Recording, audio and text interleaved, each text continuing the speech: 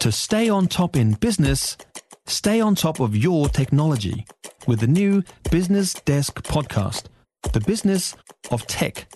Listen on iHeartRadio or wherever you get your podcasts. From the News Talk ZB Newsroom, this is Newsfix.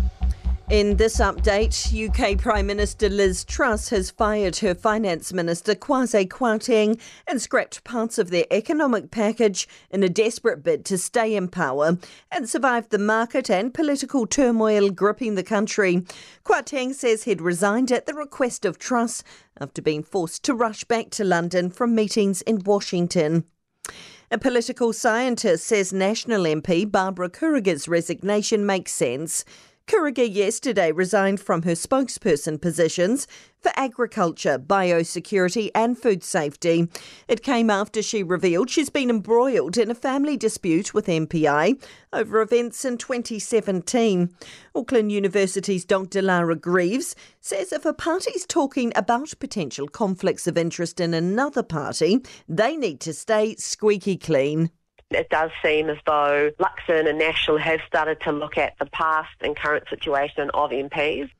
New COVID sub-variants reaching New Zealand shores could spark a new wave. Hospitalisations are rising rapidly in the Northern Hemisphere as COVID begins to build back up. It comes as New Zealand records its first case of a new COVID-19 sub-variant, BQ1.1.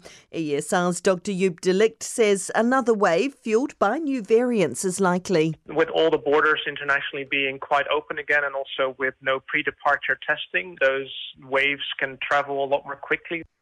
The alleged shooter who killed 5 people along a walking trail in North Carolina's capital city is a 15-year-old boy. Police say he's been hospitalised in a critical condition. The suspect opened fire on a greenway, then eluded officers for hours before he was cornered in a home and arrested. A 16-year-old boy and an off-duty police officer are among those killed. And that's news. I'm Donna Marie Lever.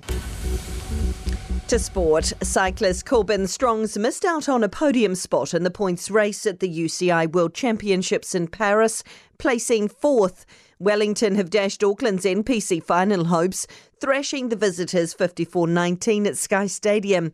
Auckland captain Harry Plummer is gutted, but says there's still plenty to celebrate on Sky Sport. We've had a lot of debutants and a lot of huge milestones for some of the boys, getting some good recognition over the season. So although it's disappointing, we'll celebrate in the next couple of days just with some of those younger boys and some of those veterans as well.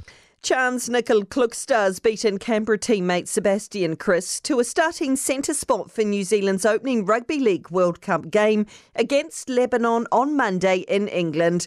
Coach Michael Maguire's favoured the Warriors-bound 27-year-old over Kris to start at centre. And that's sport. For more news, listen to News Talk ZB live on iHeartRadio.